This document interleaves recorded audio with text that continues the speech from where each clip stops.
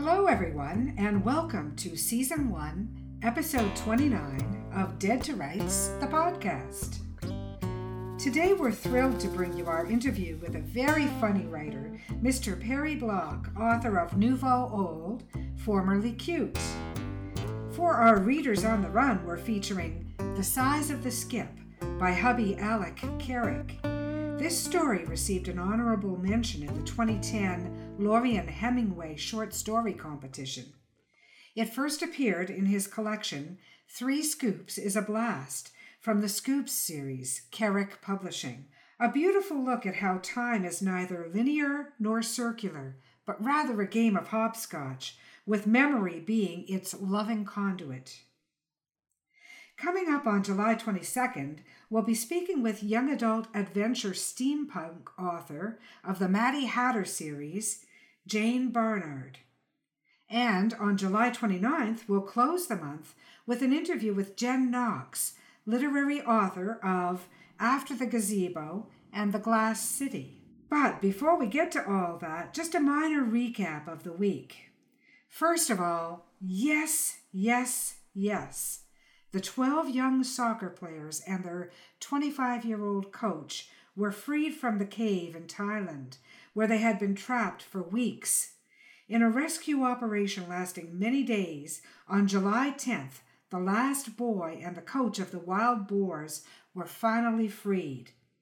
The Thai Navy SEAL rescue team and international divers had managed the impossible, but not without cost. On July 6th, former Navy SEAL diver Saman Gunan was one of many volunteers who had rushed to help in the rescue. In an attempt to deliver oxygen to the boys, Saman ran out of oxygen himself. He lost consciousness and died at the age of 38.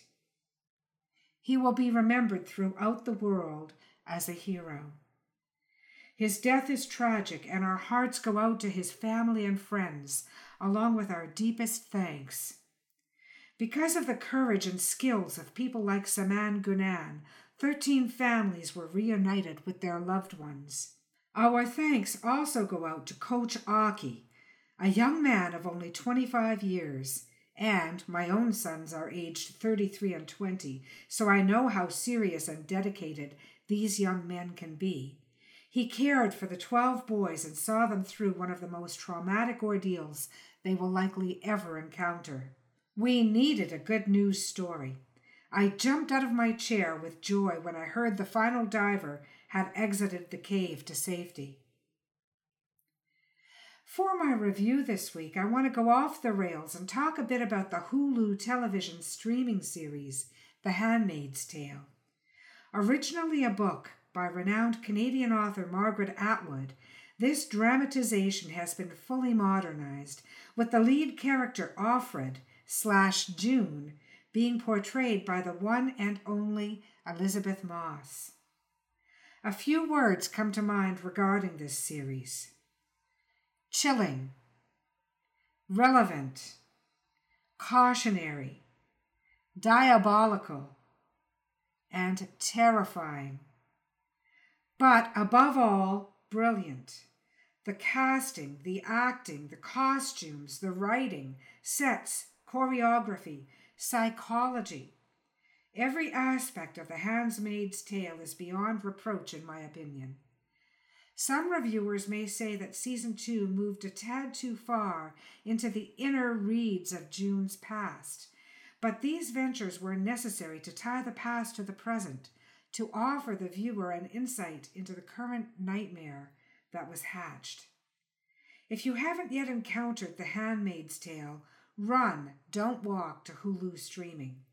Please do not give in to the temptation to start with Season 2. This is one series that needs to be binged from beginning to end. And don't forget to take happy breaks.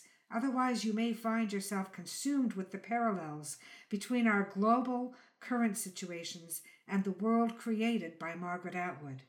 Believe me, that would not be a good thing. Now, stay with me, listeners, as I bring you The Size of the Skip by Alec Carrick from Three Scoops is a Blast, Carrick Publishing. The Size of the Skip by Alec Carrick.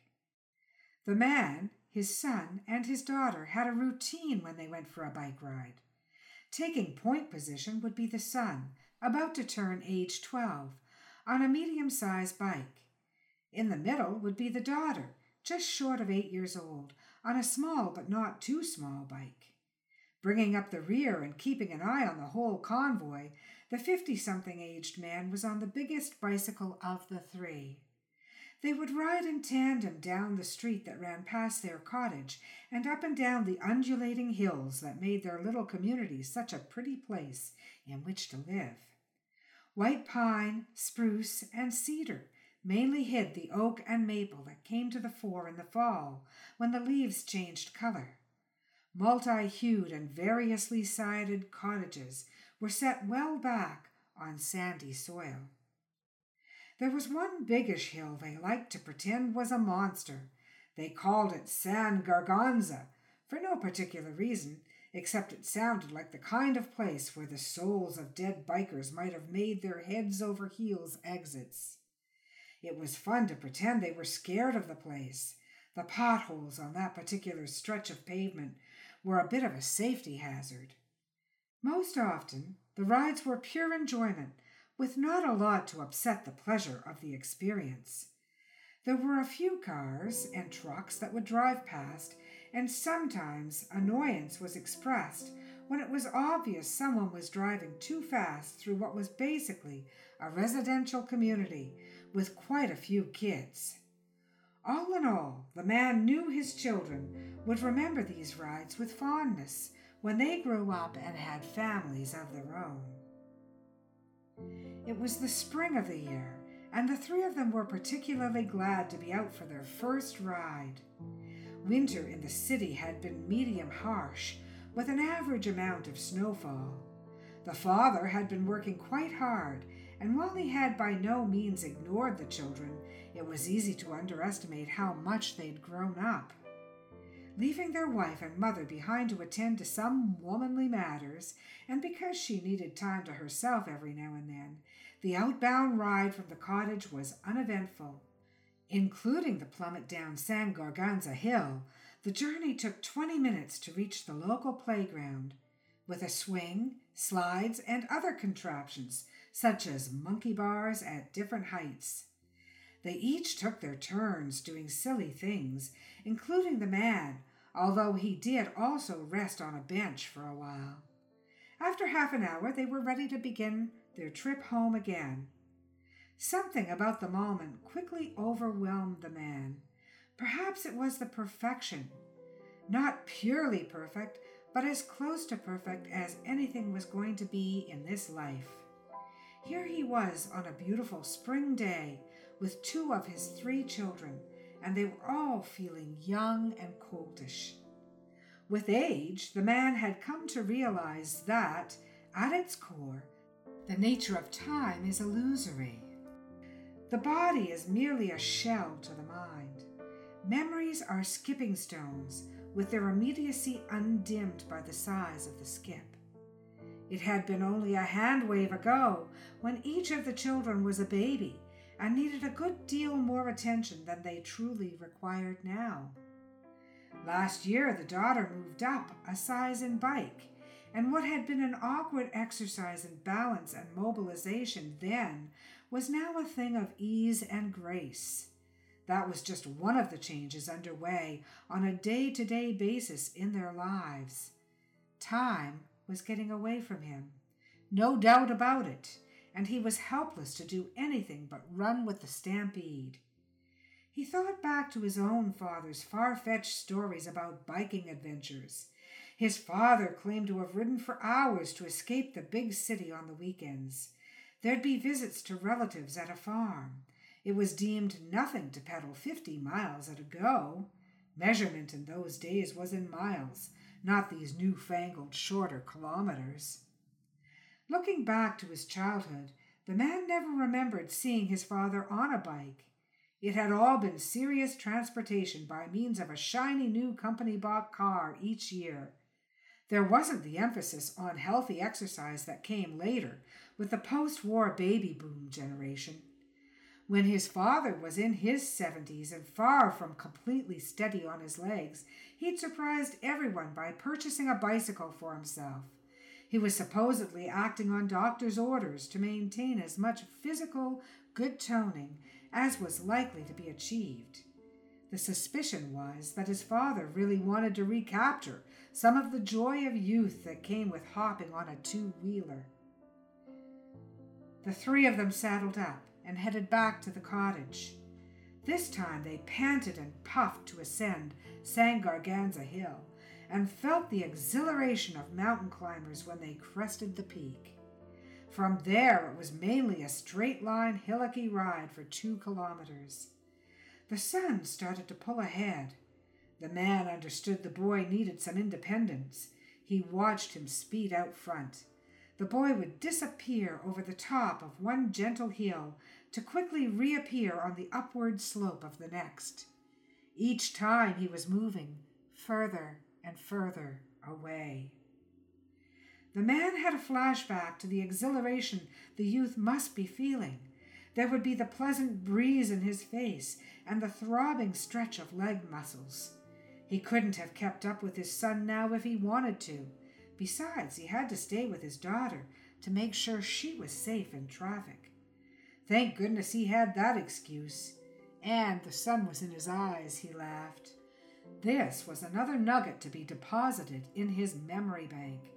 The results from panning his slowing stream of years needed to be treasured and hoarded.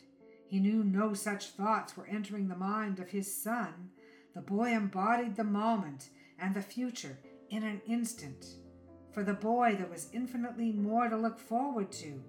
The father was fleetingly envious. They all met back at the cottage. The son was waiting for the father and daughter. The son asked, "Dad, do you suppose I can have a little more allowance each week?" "Yes, you're getting older and you'll need to learn how to handle money better." "And can I stay up on school nights later?" "If your mother agrees, that's okay with me. It might actually help you sleep better." "Can I go on your computer?" "Absolutely not. Use the hand-down from your brother." Thank you for listening to The Size of the Skip by Alec Carrick. I know it speaks to me of the passage of time and how critical that is. And now I'm delighted to bring you my interview with Perry Block, author of Nouveau Old, formerly Cute. By way of introducing Perry, I'm going to read to you a review of his work by Andy Cohen, comedy writer for Seinfeld, Cheers, and Third Rock from the Sun. Perry has the wit, wisdom, voice timbre, and cadence of a young Dick Cavett. To call Perry a young anything is my gift to Perry. I knew this about Mr. Block 40 years ago when we first met, and his writing confirms it. And now, here's Perry Block.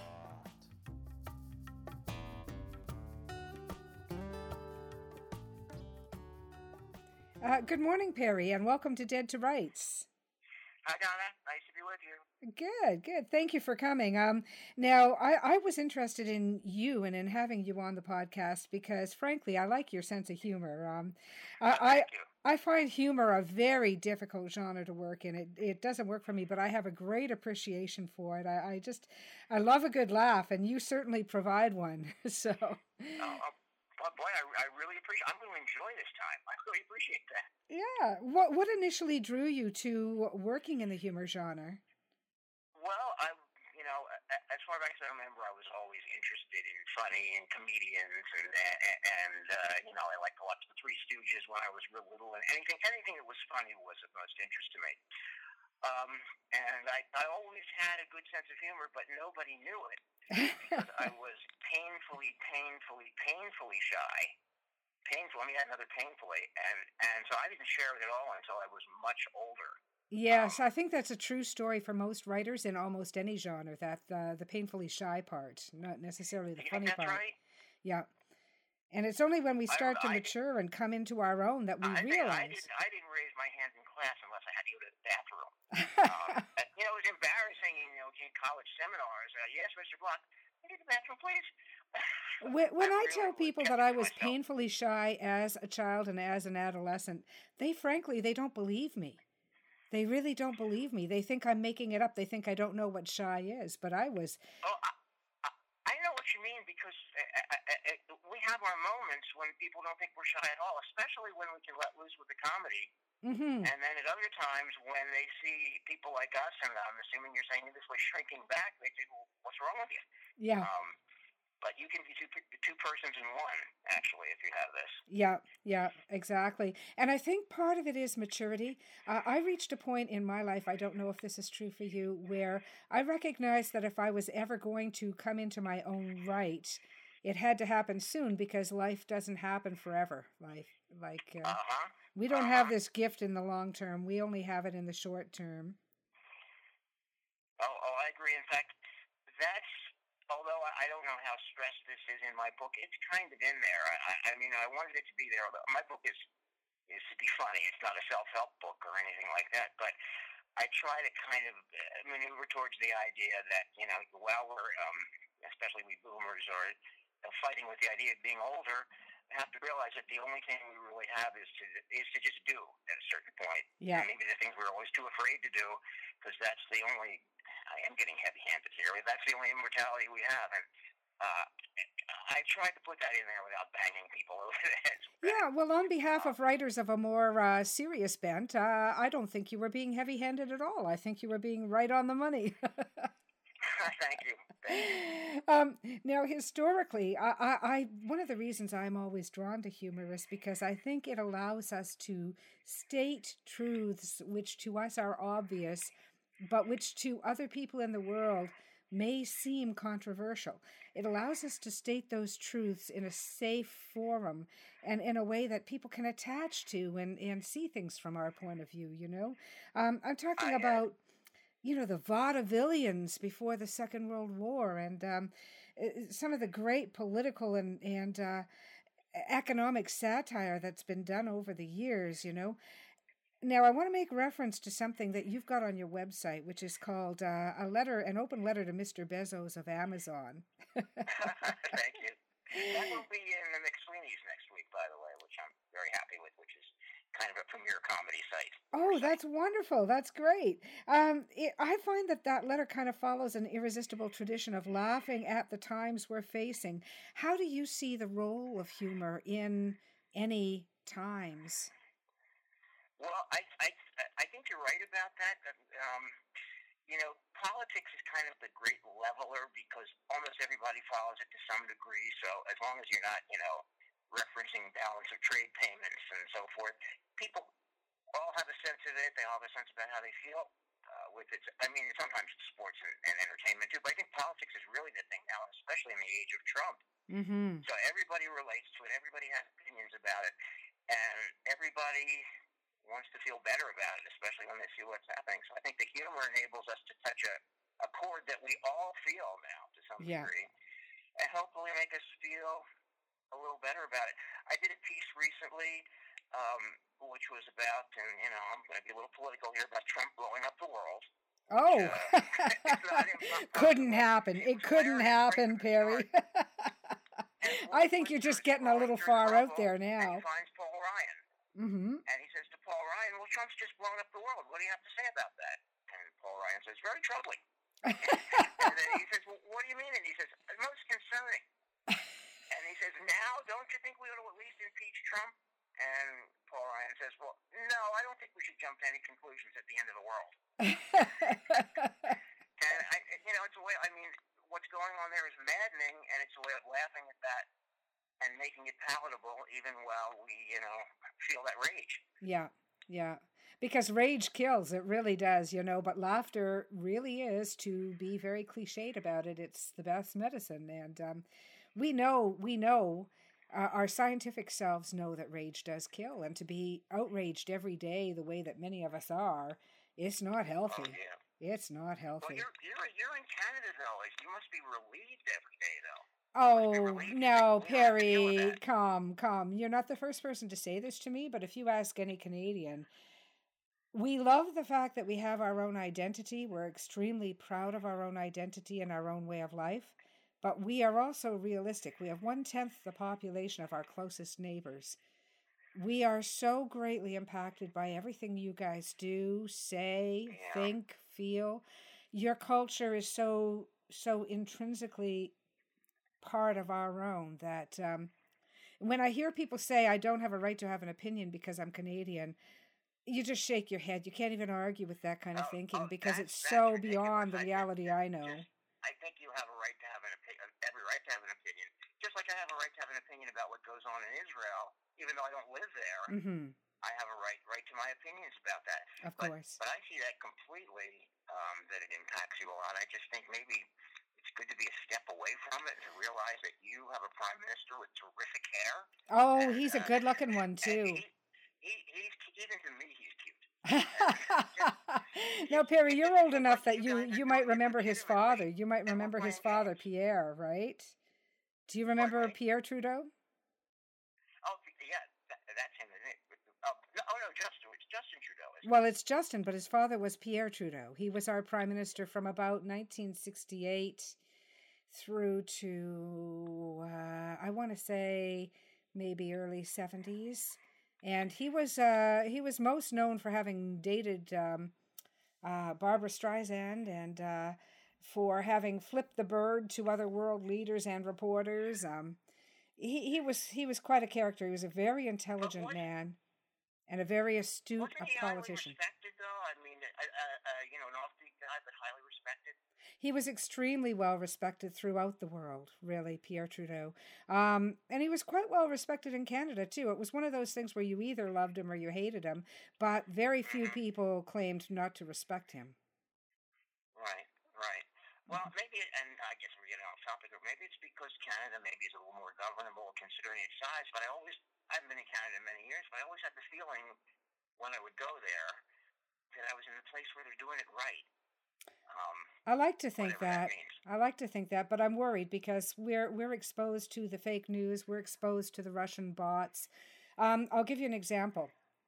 Perry, if I post this podcast, the episode that I'm doing with you online on every social media site I've got, but I don't boost it, I simply post it everywhere, I could probably count the number of views it'll have on a couple of hands. But if I post one video that is in support of the kids who are marching against guns, all of a sudden I will have hundreds upon hundreds within minutes of views and hateful comments and all kinds of things. And so we are just as susceptible as you are to the bots who are out there waiting and watching for the keywords to jump all over. They're out there. And they're not even friends of mine necessarily, but they're watching for keywords so they can go on the attack. And they hit you right back, huh? They hit you right back immediately, and then they invite their swarm of bot friends to come and do the same thing. Yeah. So we're very susceptible to all of that up here, and we're also susceptible to people who may not be as politically savvy. And I mean, people have a right not to spend their lives glued to the political situations. People just want to live, basically. But, of course, we're just as susceptible to people who may not necessarily know what they're getting into with different things. And so we've got our eye on the politics up here, too. Let's just put it that way. It's very easy to get drawn into disputes with people that you don't even want to, but someone says something that makes you so mad and you fire back and they fire back, and then I think, wait a minute, I want to be funny here. Exactly. This isn't my calling to be threatening to kick a guy, where because he likes Trump. Yeah, and it's so seductive to get into that because you get so mad. Sure it is, but I have a policy that I just don't engage with them because I really truly feel that they're just watching for keywords and going deliberately on the attack, and I won't engage with that. They're not really friends who want to debate or anything like that. If they were, I'd have a little more tolerance. I have some friends who come onto my page and they'll debate, and I know them. I know that they have good hearts. Yeah.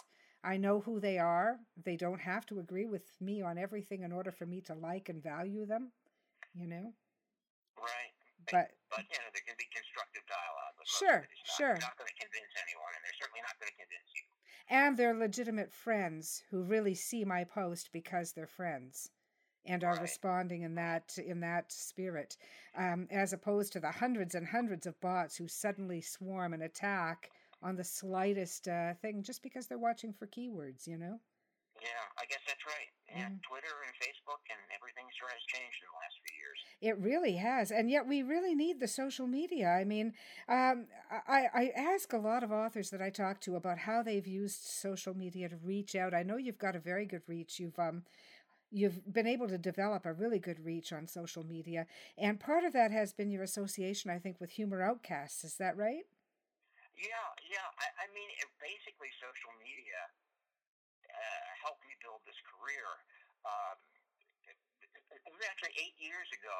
I had worked for a number of years at a job at Human Resources, and the job went away, and I was going to get another job, but I had some family commitments and so forth, so I really didn't have the liberty to be out and about. And I just went on Twitter. I didn't even really know anything about Twitter, except I thought it was kind of a silly word, Twitter. Mm-hmm. It doesn't sound very adult that everyone's on Twitter now, but yes. I went on to that, and I had read that someone had gotten a TV series through Twitter just by putting up funny lines. And so I started doing, I didn't think I would get a TV series. I started doing that. People started liking it. People said, did you write a blog? And I didn't even know what a blog was. And I started writing a blog just because it rolled along from the suggestions I got. And I was not even on Facebook. And I thought, well, Facebook's probably just for people with their best friends. I thought that was like letters from home. Yes. And I went onto that, and I saw that was something more. And I actually found it easier to connect with people on Facebook ultimately than with Twitter, which I didn't understand. So I had Twitter, I had a blog, I had Facebook, and I hadn't planned to do any of this. I'd written some humor in the past, but I didn't plan to begin doing it again now. And then I got associated with Humor Outcasts, which is a site run by a woman named Donna Cavanaugh, who is a publisher, and she publishes indie authors, mostly humor writers, but plenty that aren't humorous writers as well. And again, I thought, I'd really do a book, because it was step by step. And I thought, I never really thought I would do a book, but she encouraged me, and so I had all this, my empire. I thought, why not do a book if it doesn't sell really well? I have it, it's an experience. It's an experience either way. And for anyone who is not familiar with Donna Cavanaugh, I think you should look her up. Humor Outcast. She's just a wonderful lady, really, isn't she? She's great, and she inspired me and encouraged me. I can't do it. I don't know, that song from the producer. I can't do it. I can't do it. I can write, 50-word pieces, but that's not a book. But as we looked at it, my book is made of short chapters, but each one is an experience or a reflection or an event, hopefully mostly humorous. And so I took some of the better ones that were in the blog and wrote new material and kind of put it in an order and a sense. I mean, because I had, and they're not all pieces about me and being a boomer. Obviously, there's politics, there's entertainment, there's book parodies, there's all kinds of things. I'm very proud of my book. This is in the book, Metamorphosis, the musical. Toe tapping, many toes tapping delight. Hundreds of toes, I think. And I put it all in a kind of sequence, I believe, which sort of follows my life and my experiences with my son as he got older, plus the other humor, and kind of made sense of the disparate elements of the blog. And I'm very happy with how the book came out. I don't think it's going to be a New York Times bestseller, but I feel like I did add another step in terms of both exploring the character. I call him the character because although the person is me, he's not 100% me. His life circumstances are somewhat different than me. So I always refer to me as the character. But it's not just about the character. It's also other humor. And of course, he's a would-be writer, so some of the writings are presumably his work. But I do feel like that was an added step. Writing a blog, an episodic blog, is not the same as writing a book. And the book is called Nouveau Old, Formerly Cute. If you want a good laugh, look it up, people. It really, I think you've brought some joy and some enjoyment to the world with this book, whether it ever hits the New York Times best-selling or not. I think it's got the makings of... Maybe it will now. Maybe I'm You never know. You never know. Maybe this podcast will too. You never know. Stranger things could happen. I'm having a lot of fun with this podcast. I really appreciate it, Donna. Yeah. Now, I wanted to ask you about, in particular, well, I think I've already asked you about the role of social media and what you're doing, but you were also invited to appear is not really the right word, but participate in a podcast. Can you tell us about that? Yeah, well, I've been on a podcast with Billy Dees, who is a podcaster from the Ohio area who's very good. And he does, among other things, podcasts with authors that Donna works with. So if you work with Donna, you get a full-service experience. She gets you published, she gets you promotion, she gets you on podcasts. And again, I would recommend any indie author who's looking around for someone to help publications to look her up. Mm-hmm. But so I was on with Billy, and I did one podcast with him, which was a lot of fun. And then I just did another with another writer, another one of Donna's writers, Molly Stevens, who has an interesting boomer-oriented book. We're not all boomers with Donna, by the way, and that was fun as well. So I really enjoy.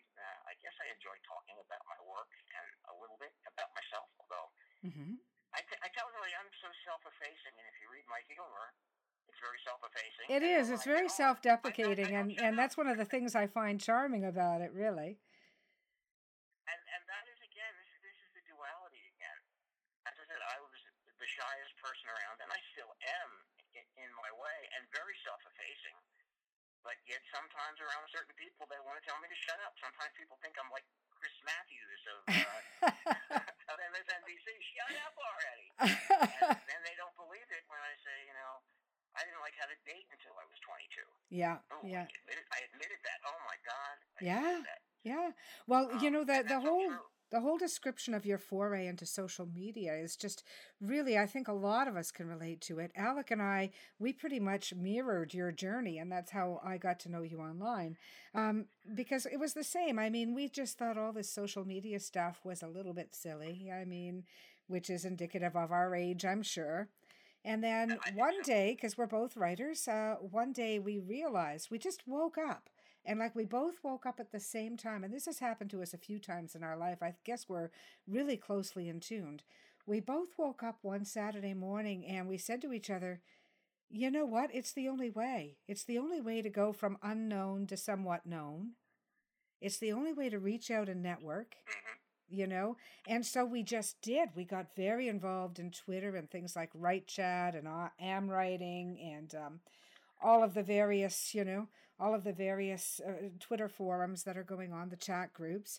And we got very involved in Facebook. And like you, we enjoyed Facebook because you can post links, you can post pictures, you can reach out in a more friendly style on it. I find that Facebook is more friendly and more welcoming now than Twitter. I think Twitter and Facebook sort of flipped somewhere along the way. They did, because Twitter used to be the fun place where you were safe to go out and say any old outrageous thing you wanted, and people would disagree or agree, but they'd have fun doing it, and you always felt it was in the right spirit. But that's not true anymore. And Twitter, I get the sense that people are looking now to follow celebrities on Twitter. Because at one time you could not only follow them, but they would respond to you, which is less true now. Oh, I know.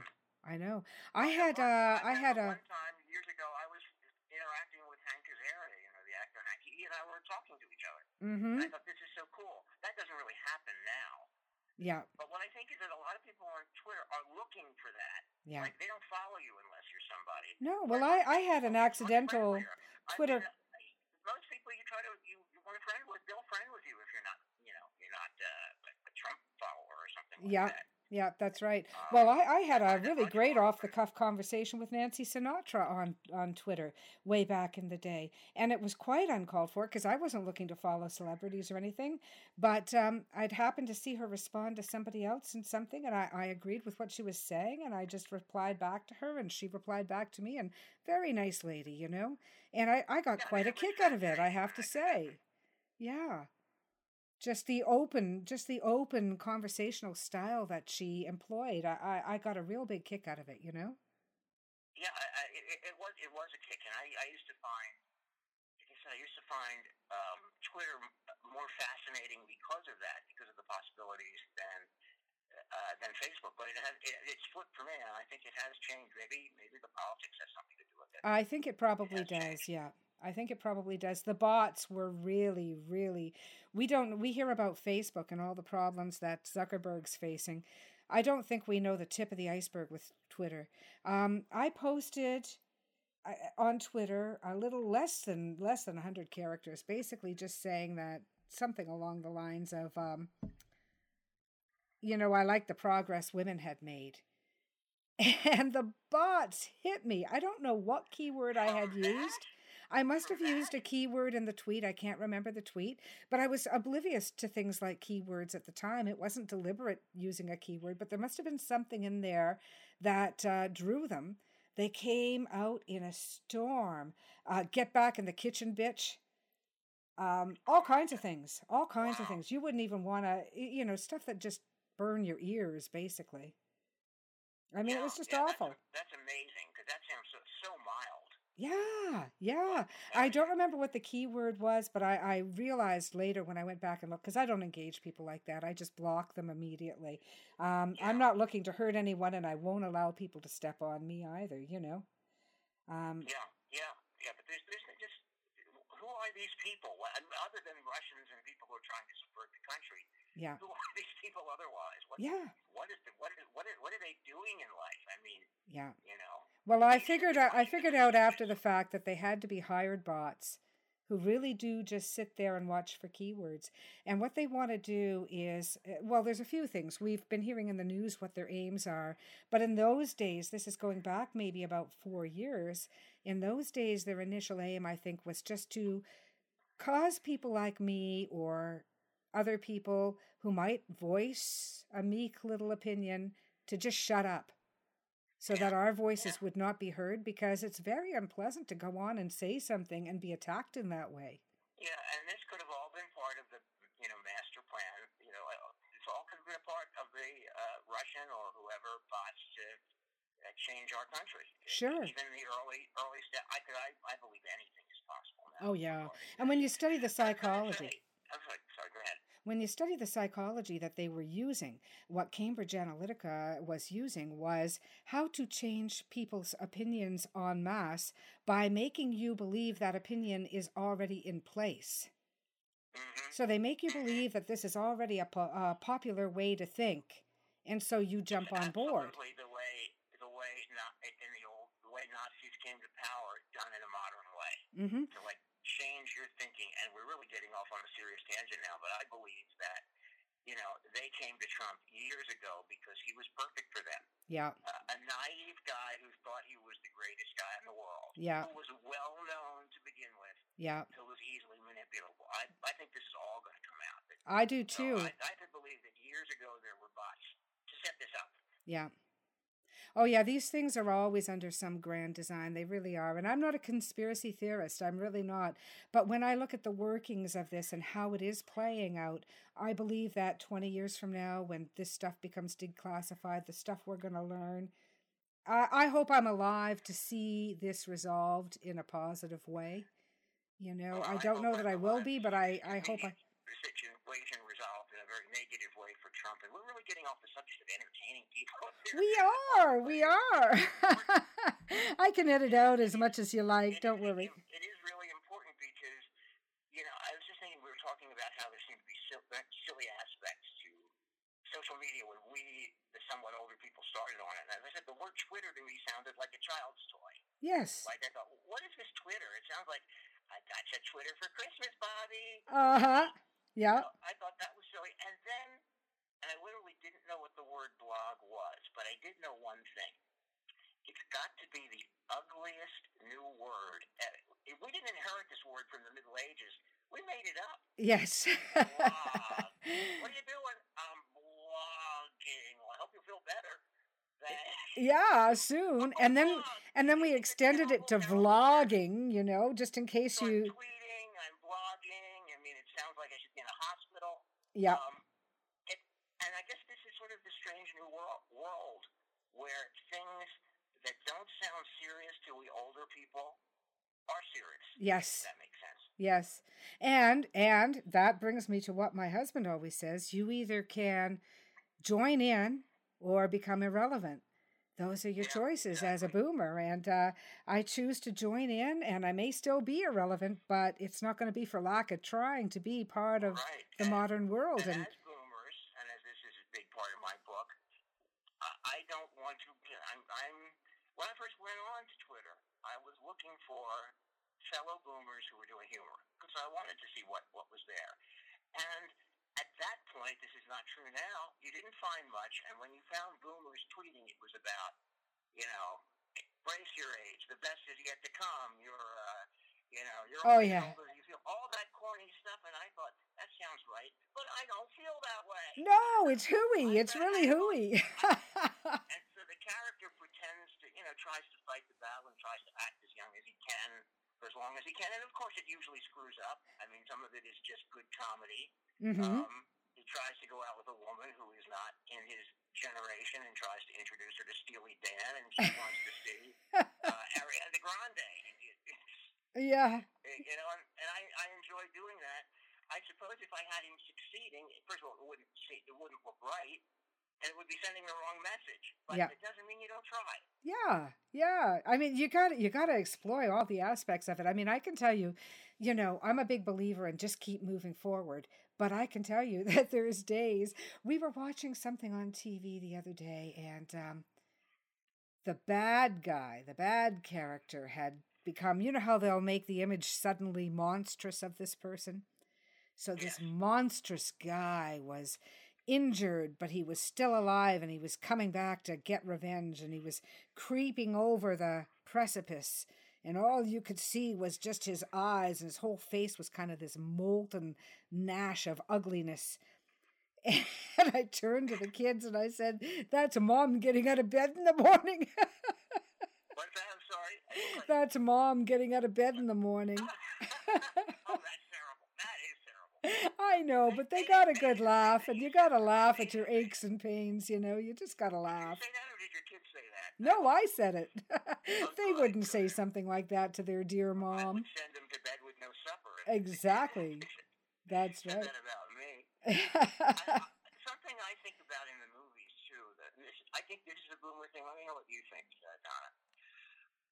We're the youth culture, so we were socially generally very liberal and open-minded to new things.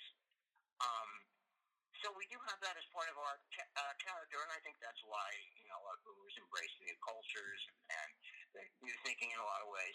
But also, I lived in the 50s also, so I remember when Dick Van Dyke and Mary Tyler Moore couldn't sleep in the same bed on television, and yet now anything goes. And anything goes. And when I was a kid, and more going was great. Wow, you can see women without the clothes on and all that. But now I'm very straight-laced about that stuff. I still have the social liberalism and, open to new ideas. But some of the, basically some of the movies and even the language, which I freely use, turns me off now because I still have another foot in the 50s, which tells me this is too far. Yeah, yeah. So, we find it, well, especially... I always say we're a cross between the 50s and the 60s, so we're socially liberal, but I don't know, societally conservative? Does that make sense? Maybe. I know that we've had problems with these things over the years, especially when the kids were younger. They're older now, thank God. But, we put on what should be a nice, innocuous family show, something that we're all going to enjoy watching together. And the opening scene would be a graphic sex scene between two illicit people who are married to other people. And I'd turn to my young daughter at the time, who would be covering her eyes with embarrassment, and I'd say, well, thank God they got that over with. Yeah. I mean, know. now we can watch the show. I draw dropping. My kids will skip right over. That's not interesting. That's not interesting. Oh my God! If Dad had this on when I was 18, I would have never left the house. Yeah, I've seen that. Yeah. And I don't like that. I don't know that it's doing anybody any harm, but I don't like that. And we're the rebels of the 60s, but we're still sired in the 50s. The bigger one for me, though, is the graphic violence. In particular, when violence and sex are intertwined, I really don't like that, because when you intertwine anything with sex, I think you get into the mass psyche, because our psyches are very sexual, and I think that when you intertwine violence with sex, I think that's where you do some real psychological damage to viewers.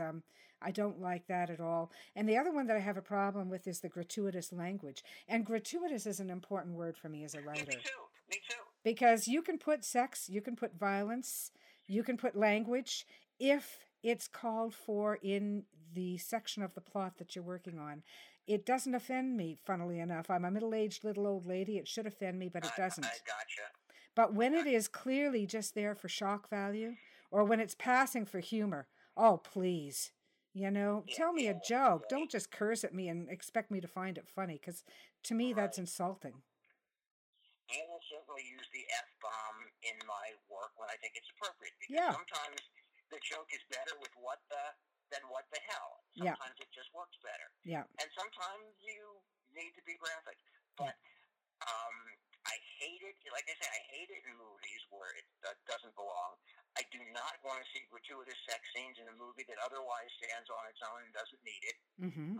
Once in a great while, and it's probably depressingly in a great while, I might look at one of those movies that features somebody like Stormy Daniels, because I'm in the mood for that. But otherwise, I don't want to see that.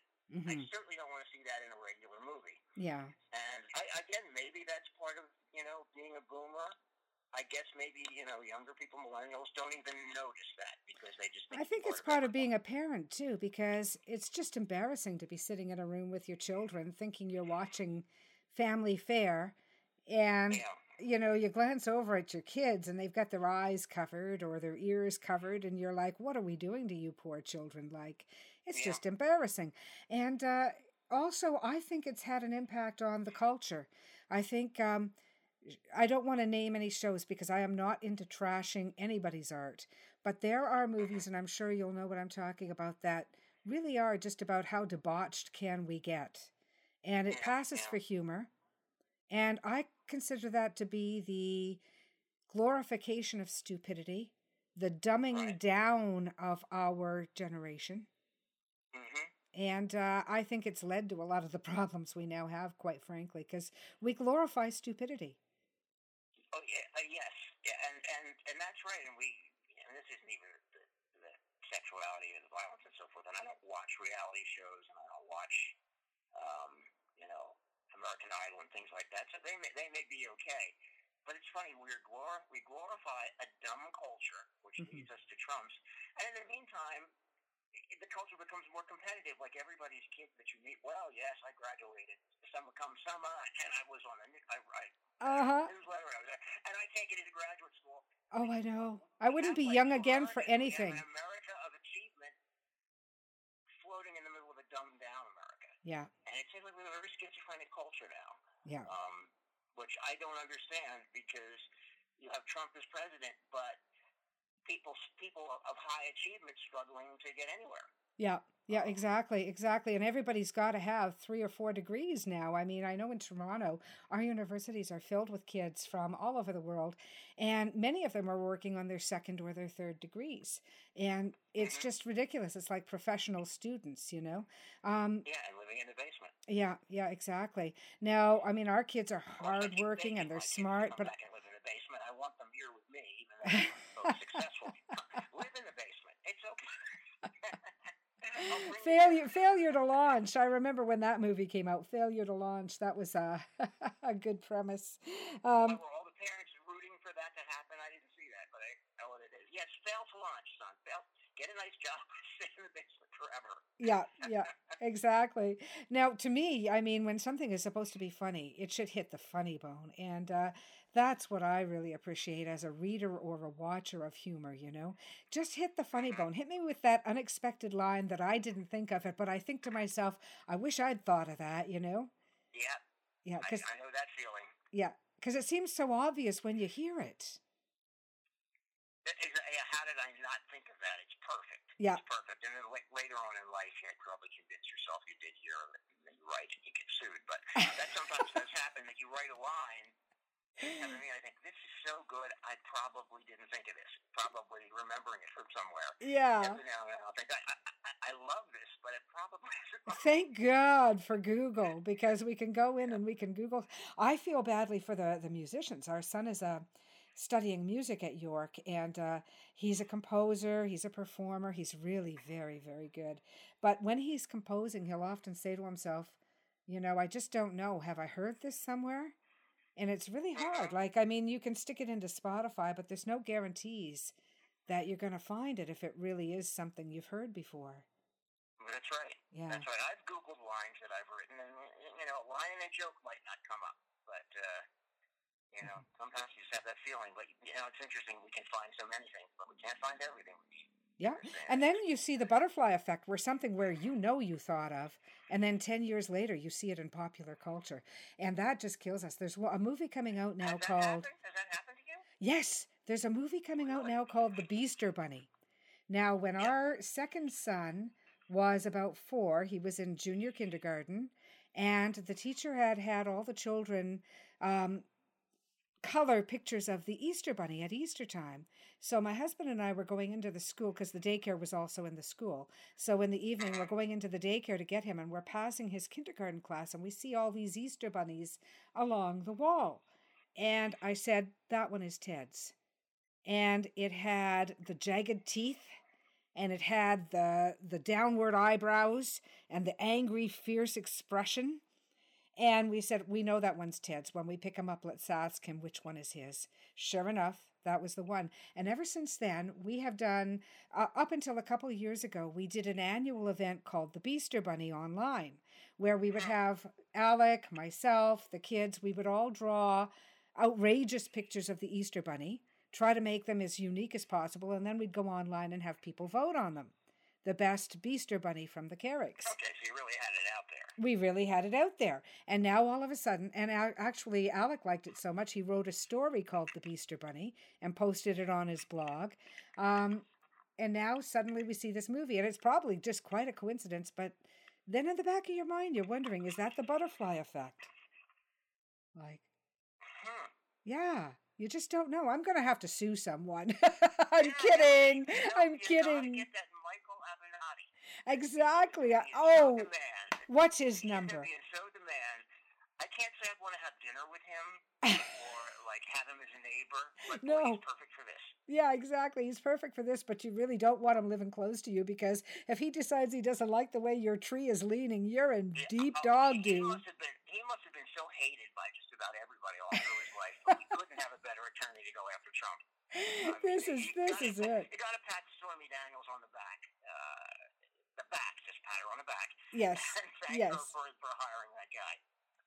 Absolutely. Pretty much, I see him more than members of my family now. It's like Michael Avenatti. I feel like he and I are vacationing together. We're always together, but he is the guy. He is the guy. Absolutely, I love watching him. He never shuts up, though. It's so hard to get him off, because he just never stops. I haven't seen him with Chris Matthews yet. I'd like to see those two together.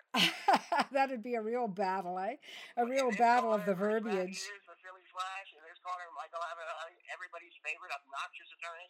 Yeah, and all you need is a ring and a pair of gloves, and. But anyway, I don't know about your experience. I have not had that, but no. Well, I'm not a litigious soul, really, so I think the world is safe from my coming after them with Avenatti. Yeah. Well, look into it. If he's ever free, look into it. Yeah. It might be fun. You never know. It might be like one of those, one of the 7 sacraments, something you should do before you die. Hire Avenatti and sue someone. I just about know what the 7 sacraments are, but I did get it. So, I guess it's been an interesting trip for me through all of this. As I said, I've written humor before, off and on. I've been in a sort of comedy group that I had set up in human resources. So I had done writing and comedy before, but never in a real applied fashion as happened here. And I basically fell into it because of social media. And what would your advice be to anybody new coming into the humor genre? I know you've already given a couple of tips, but what would your primary advice be? Well, I would say if you're trying to write first thing I would say is don't be like me. Don't think about it for years and fantasize about how funny you would be. And if you just sit down, just push yourself to sit down and do it. Because the internet does provide tremendous opportunity. When I started doing it, it was when you had to type on a typewriter and send your piece to different newspapers and send it a self-address and all of that. And boy, that was cumbersome. I mean, that's kind of why I didn't keep doing it, because I used to do draft after draft of things and so forth. And people today don't understand what that means. Yeah. But now you have the internet. Now you can write something and put it right out there, which really changed the equation. Yeah, and then you can edit it based on what you see or what feedback you get. I mean, it's amazing. You can immediately send something out and get feedback and meet people. Yeah. Who will look at it. You can do that fairly quickly on the internet. So don't sit. There's no reason now to sit around. There never was, but especially now, don't sit around. Yeah. Try it. Expect the first things you write to be terrible. Even if you're the funniest guy in your crowd, it's different to write it and to speak it. You will certainly overwrite it. You'll have too many words. It'll be too long. I still see that in my work, as well as many other human writers who are funny, but they kill it with too many. I can look at a piece and see if the first paragraph is 5 sentences, they've blown it already. Yes. Or as my husband always says, that's really funny once you explain it. It really, it's tighter, always tighter. Yeah. Every now and then it gets too tight, but always tighter. If you have a friend, if you have a comedy buddy or a humor buddy to look at it with you, that's great. I used to serve that function for a friend of mine who is a comedy writer, or did earlier in his career. Was the line funnier this way or this way? Should this line come out? I mean, you go through it piece by piece like that. Yeah. And just keep doing it and doing it. And for one thing, you're going to know. You may find out that you prefer just being the funny guy in the crowd and you don't want to spend your time writing it. Or you may find out that you do like it and you want to keep doing it. And if that's the case, keep doing it. You can establish with a blog your own platform and see how it goes. Yeah. And the other thing I would add is, and this is, I think, try to develop an identity. Because when I started and I was writing primarily about that character and other things, a couple of people advised me, drop the aging boomer thing because that limits you, and just be Perry Block humor writer. And I thought about that, and I said, no, I have to have an identity. Perry Block humor writer could be any, and these were writers who advised me. Yeah. Yeah. And my view was, no, I have to have an identity. Now, some of you might say, well, you call yourself this. People don't know that you write about other stuff, but I feel you need an identity. You need to be who you are, for sure. You're not just a capeless writer. There may be people who disagree with that. No, but you know what, Perry? I mean, it's rare to talk to somebody who has the courage to be who they are. And what you're saying about hiding from ageism, really, is what they're advising you to do. They're advising you to hide from ageism by taking out the aging boomer aspect. But it's the same thing that professionals tell women. I should be Dee Carrick. I should not be Donna Carrick. And I have refused because I am Donna Carrick. And I'll be damned if the only way I can sell a book is by pretending to be a man.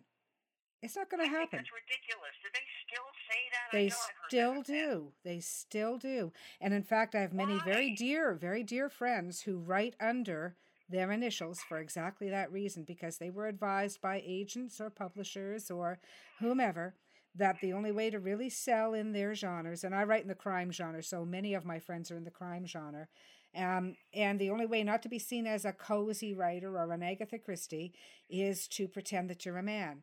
And I won't do it. If I don't sell a book, I won't do it. I am Donna Carrick. I've heard that in the past, and I could see how maybe 30 years ago that would be applicable. You still have your J.K. Well, you see why so many women are really mad? And I don't get it, because all that does to me is mystify the image of who's writing, and you want to know who's writing. Yeah. I think I want to know a little something about the person who's writing, and their gender is part of that. So, and I understand it, because when you look at many of the top choices on critics' lists, like the big newspapers will come up with their annual list of top books. I was outraged this year. A lot of my favorite writers, good friends, people I know, both through going to conventions and through social media and through professional networking, they made the list. I think there might have been... I don't think there was even one female writer this year on one of the big lists that we all look at here in Toronto. All people who used their initials who did not. No, there might have been one woman, but if there was one woman out of the 10, I'd be surprised. And I remember, because I talked with Linwood Barkley about this, who is one of my favorite writers. I really enjoy his work, and he's a great person, and he's a great writer. And he had made the list, and I was so pleased for him. But when I looked over the list, I didn't want to be sour grapes to him. I hate doing that. But I had to say, I'm thrilled that you're on the list. You deserve to be on the list. But where are the women? And he said, yeah, I know, Donna. I noticed the same thing. So there were actually no women. There were no women. There were no women. There were no women. It was horrible. Of a top 10. And, at least 3 of the writers who were on the list absolutely deserved to be on there. I am not being sour grapes. I would not have displaced those 3, and Linwood's definitely one of them. He deserved to be there. I've read every book he's written, and I've enjoyed every book he's written.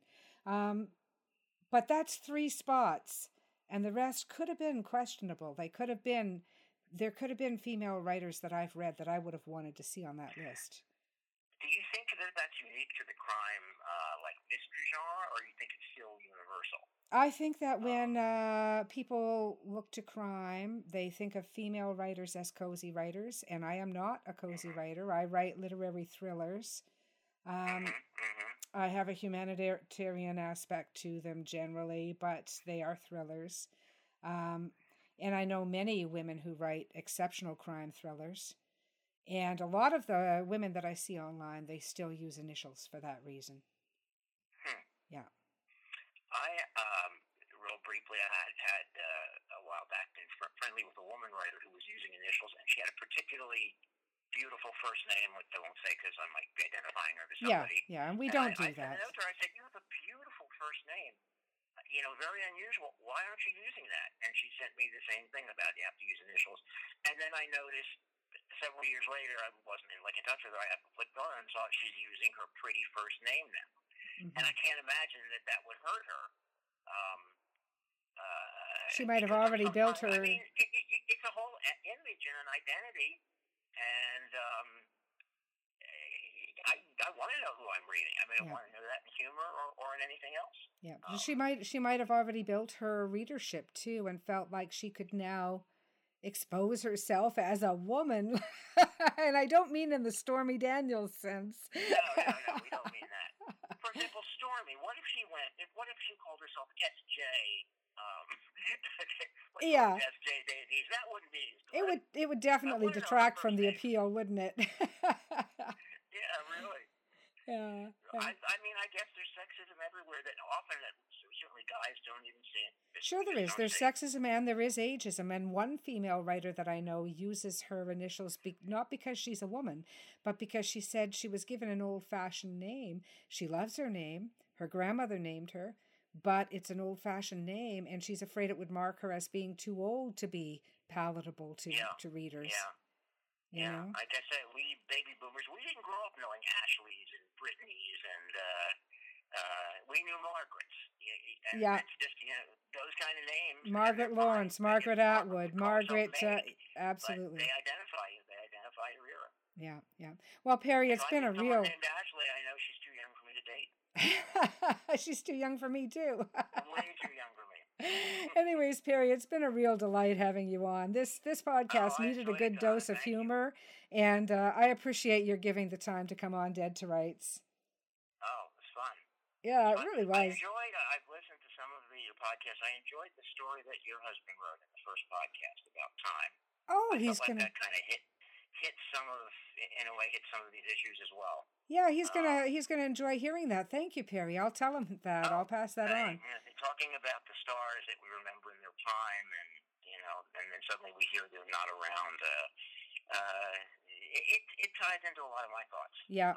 Well, he's a very special guy. In the book, but I hope subtly, because I just want people to laugh. Yeah, exactly. We all have a serious side to us, but at the end of the day, as a humor writer, I just know it's got to be gratifying to you when you get a laugh. And I can honestly tell you that your work has made me laugh, so thank you. Oh, thank you very much, Donna. I sure appreciate it. I want to thank Perry Block, author of Nouveau Old, formerly Cute, for joining us today on the pod.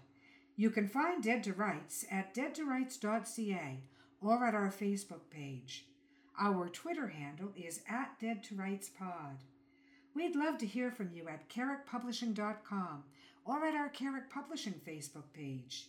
You can find me, Donna Carrick, on Twitter at Donna_Carrick or at my website, donnacarrick.com. You, of course, can find my husband, Alec Carrick, at his Twitter handle, at Alex_Carrick, or at his website, alexcarrick.com. Join us next week when we're going to rub shoulders with Jane Barnard, the young adult adventure author of the Maddie Hatter series. Our Dead to Rights theme song is Eyes of Gold, composed and performed by Ted Carrick, who also brought us the original story scoring music for this podcast episode. Thanks for joining us. See you next week.